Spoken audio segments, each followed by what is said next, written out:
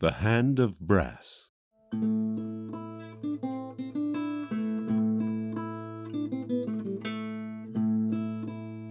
Episode 1. An Affair to Remember. Duncan subtly scanned about the cathedral. The wedding guests seemed happy, which was a nice change from the last wedding he guarded, which had been a very somber, almost dreary event. I see no signs of uninvited guests. At least so far, my lord. Say again? No intruders, my lord. Ah, yes. Well, for the money I'm spending on you to be my best man, I sure hope you'll be at the top of your game. Kylina's brother, Kelm, has been against our nuptials from the very beginning, and I am more than willing to bet my reputation that he's going to come in with an armed brigade screaming, "I object!" or something of the sort.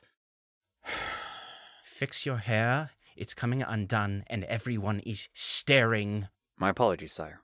But I must say, if their attentions are brought to the slightest imperfections, then I believe the guests are all against this union. Should I dispatch them immediately? Duncan, I'm not paying you for your smart assery. I hired you because the best men are a guild of highly trained swordsmen. You are to ensure that my soon-to-be brother-in-law does not stop this wedding, and to look put together while doing it. Understood, my lord. Why does Lord Kelm want to stop this union? Oh, something about how my father was unsavory in a trade deal with the family's business. I won't bore you with the details. The last thing I need is yawning on my special day. Kelm feels his sister was meant for someone greater than I. He probably feels his rat of a cousin Edward would be better suited. I should have had you shave your moustache. It is far fuller than mine. I feel you're outshining me. A tall, beautiful woman in an ivory gown walked slowly down the aisle, followed by 6 servants holding her immense cathedral-length veil. As she made her way to her future husband, her eyes caught with Duncan's, and she subtly winked at him. Duncan raised a confused eyebrow. Watcher be with us all. Please be seated. Duncan wished for more excitement in life. Though there were plenty of weddings to guard as a best man, Duncan was becoming bored. It was the same ceremony time and time again. The weddings were so similar that Duncan theorized they used the same wedding planner, who did the same decor, music, and food for each noble wedding, and made a handsome fee for reusing the same rudimentary garbage. He felt things wouldn't be nearly as monotonous if he was contracted for different types of weddings, such as elven, dwarven, or an orc wedding. Then at least he could learn a new take on the ancient tradition of holy matrimony. And if anyone here knows of any reason why these two should not be joined under Adon the Watcher's grace, speak now, or forever hold your peace. Here we go. To Duncan's disappointment, nothing happened, and the ceremony went on as planned. Or did it? I object! I will not have my sister marry such a despicable scoundrel. Her hand is meant for our cousin Edward, son and heir to the great Gandasian fortune. In the name of our mighty god, the Watcher Adon, I, Kelm, brother to Kylina the Virtuous, demand that this wedding cease and that she be escorted from the vicinity forthwith. Good sir, this is a private affair. Please take your compatriots and leave immediately. A hand touched Duncan's shoulder. He turned his head to see Kylina standing uncomfortably close to him. Duncan, if this resorts to violence, promise me you will not kill my brother. Merely teach him a lesson. Do what you want with his 2 brigands, but ensure my brother lives. Understood?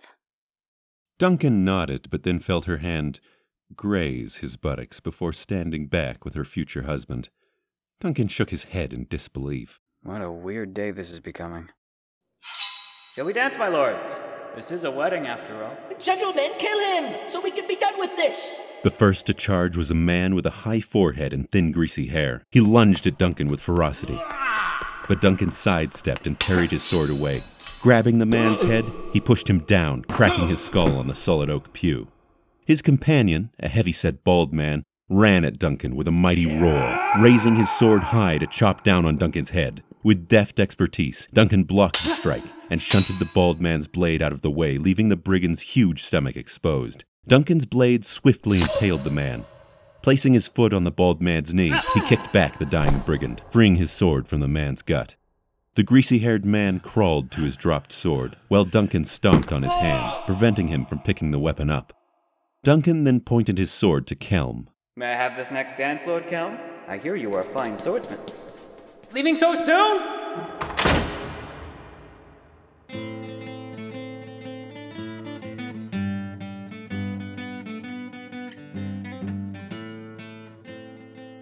The Lion Heart was a quiet little tavern on the northern edge of the city. Martin the barkeep was wiping the bar while talking with Duncan. So then what happened? Nothing, really. I was paid my end and that was it. You sound disappointed. It's the same job every time. Same music, same decor, even the same old priest. I swear, he's the same priest who's married everyone since the beginning of time.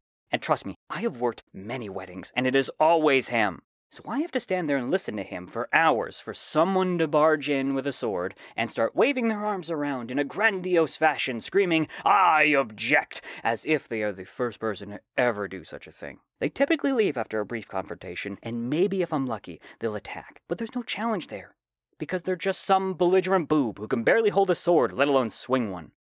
I need a change of scenery. Could you pour me another glass, please?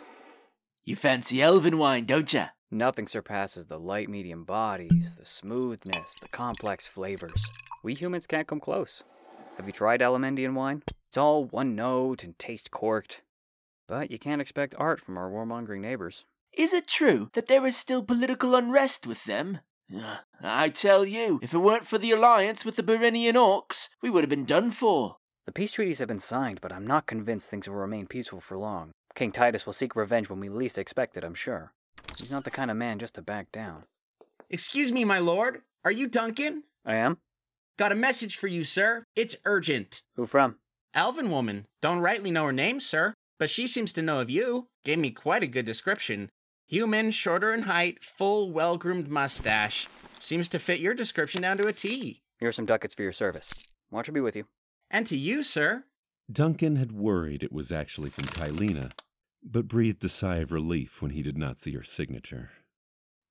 Dear Duncan, the best man, 2 weeks ago, I witnessed your swordsmanship and courage demonstrated at Lord Elon's wedding, and I profess I was very impressed. It is no small feat to take on 2 fierce warriors simultaneously as if they were nothing more than a minor inconvenience. I know that typically a best man is contracted to protect those who are about to be married, but I have a proposition for you for a potentially lengthy and very dangerous contract. Meet me at the old Watchtower ruins just south of the city tomorrow morning. I trust you know the one I'm referring to. If not, I have already drawn a map on the opposite side of this letter in the off chance you're not familiar. I look forward to working with you. Sincerely, Celine Lemaine. Duncan hastily slammed a fistful of ducats on the table and ran for the door, Ow! Son of a bitch! but not without tripping over a chair on his way out.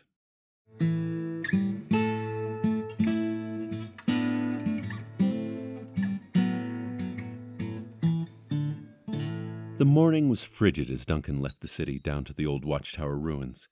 The map that Celine had drawn was crude at best, but Duncan had lived in the area long enough that he did not need it.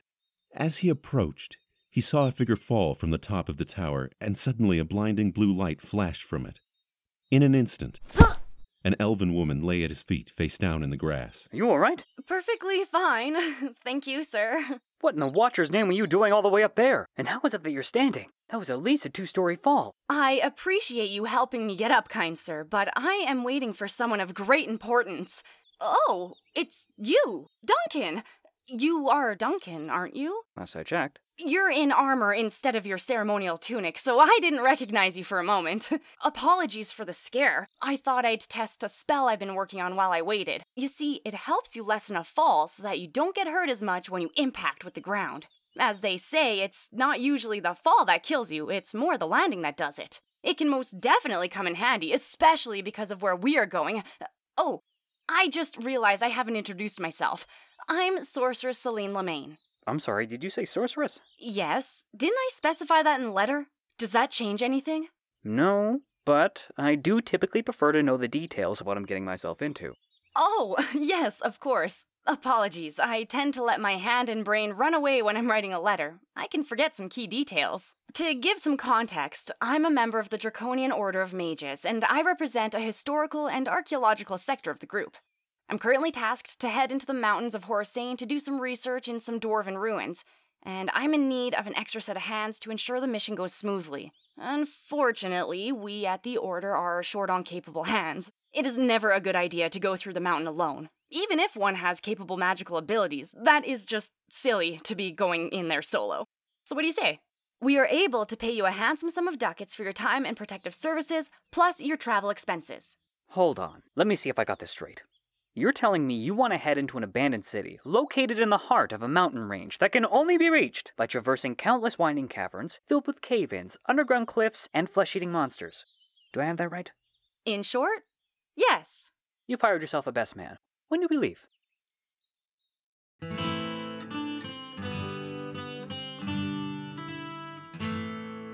Hi, my name's Cass, and I'm one of the actors on The Hand of Brass. I want to thank you so much for listening. It really is appreciated that you've taken the time to come on this adventure with us. If you liked what you heard, please like, subscribe, and share all of our content. Keep up to date on what we're doing and follow us on social media. You can find us on Twitter, Facebook, and Instagram at The Hand of Brass. And if you'd like to help support us, check us out on Patreon.